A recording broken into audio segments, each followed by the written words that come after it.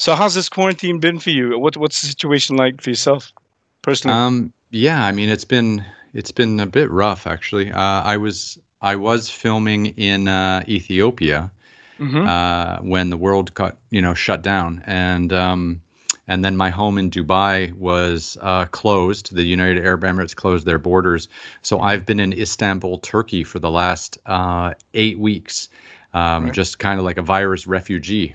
Wow. So Istanbul has been great. The people of Turkey have been amazing through all of this. And Monday to Friday, you're allowed to go out, but there's nothing open except for grocery stores and pharmacies. And for the first couple of weeks, I was in a hotel because I didn't know like when this would kind of all be over. And then eventually the United Arab Emirates said they won't reopen until July. So I've moved into an apartment.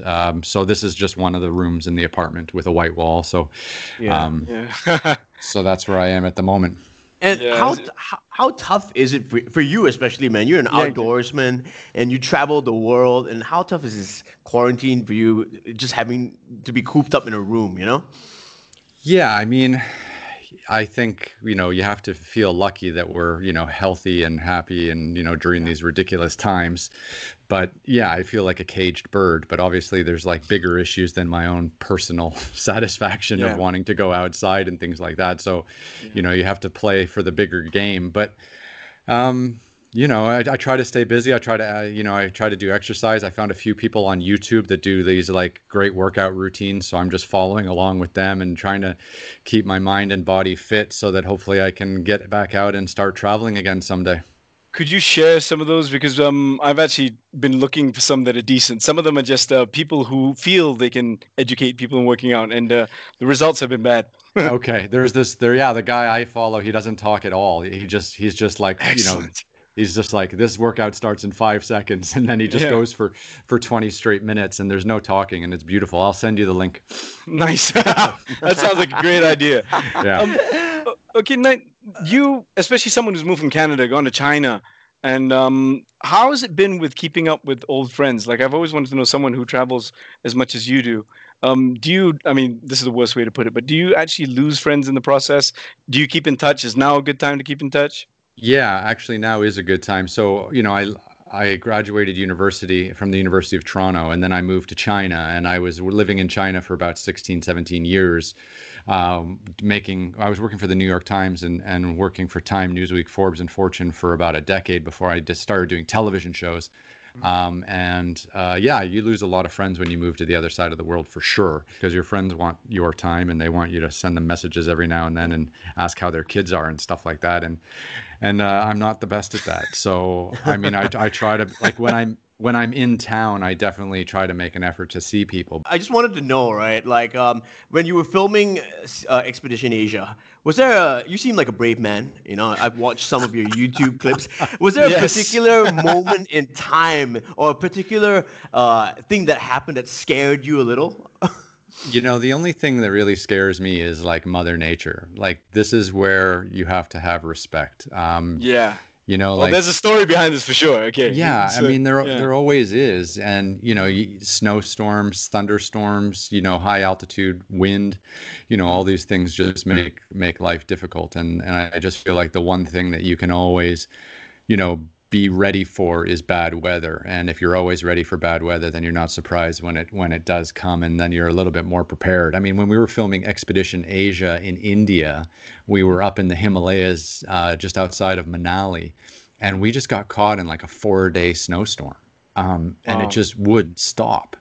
And, and we film it and we talk about it, and, our guides are just like, I don't know. And there's crevasses up in the mountains, and there's always danger. I think the most important thing about Expedition Asia is it's not really dangerous. It's just kind of like wanting to explore the best places in Asia, on your own 2 feet, and then just assuming a certain amount of discomfort.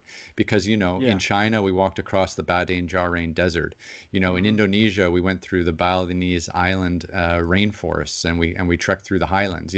There's great ways to see Bali, and then you can trek through the rainforest, which is a little less comfortable. But, it was exciting because we got to see a part of the island that most people don't see at all. So, that's the idea, is just trying to break some stereotypes of what's available and what we can see and do in all these places. Where do you expect to be in the next 10 years after you're done with the show? I mean, what do you want to do? Is there anything that you feel is unreachable right now that, you eventually will be able to do? I'm pretty comfortable. Like as long as I can wake up every day and make content and be creative and tell stories, I'm happy. So, I just launched my own podcast. I've been making a ton of YouTube content while under quarantine here in Istanbul. I've been interviewing people every day on Instagram Live, and I call them the COVID calls, and I do one a day, and I'm just catching up with other creatives and other friends, and then when we get back to making television, we'll get back to making television, and I hope I can make television into my 80s and 90s and follow in the footsteps of people like David Attenborough or even like Anthony Bourdain, who passed on almost 2 years ago now. So, it's just, once it's your lifestyle, I just feel like people will ask you to do more work, and people will just kind of have more trust in your brand and your style of filming and production. And I'm very happy that my company that gets the chance to actually make the shows as well. So we really do have control over how things look and the way we tell the stories. And I hope that people, can notice that and appreciate it, because we're all stuck inside right now, and we need some inspiration to start traveling again in the near future. And we have to remember that Asia is a spectacular part of the world with a lot to offer. So get your notepads out, watch the show, make some notes, and get ready to travel again soon when things are safe. Has the quarantine actually been a good time for content? Like it's sort of like, for us, it's given us a moment to sit down and sort of plan a lot of things for the future. Yeah. And has that worked out for you too? I mean, yeah, like I don't know.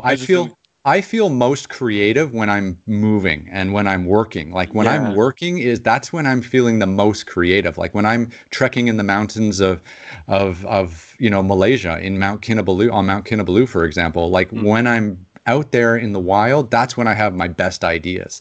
I'm making a lot of content in Istanbul, and I'm doing a lot of interviews and all this kind of stuff, but I haven't had the kind of ideas like I have when I'm really out there filming. Out there, And that's kind of where my idea generation comes from. So, I'm locked down and I don't feel very creative. I feel like I'm just kind of passing time, and it's not where I want to be, and it's not, the way I get my creative juices flowing. I'm just kind of like, I feel like I'm in a little bit of like a hibernation. Like we're all just, trying to survive, trying not to eat too much, trying not to drink too much, and just waiting for spring to come. I hope that you get out there soon, and I'm sure everybody can't wait to see the show, especially the Malaysia part, because Mount Kinabalu is very close to our hearts.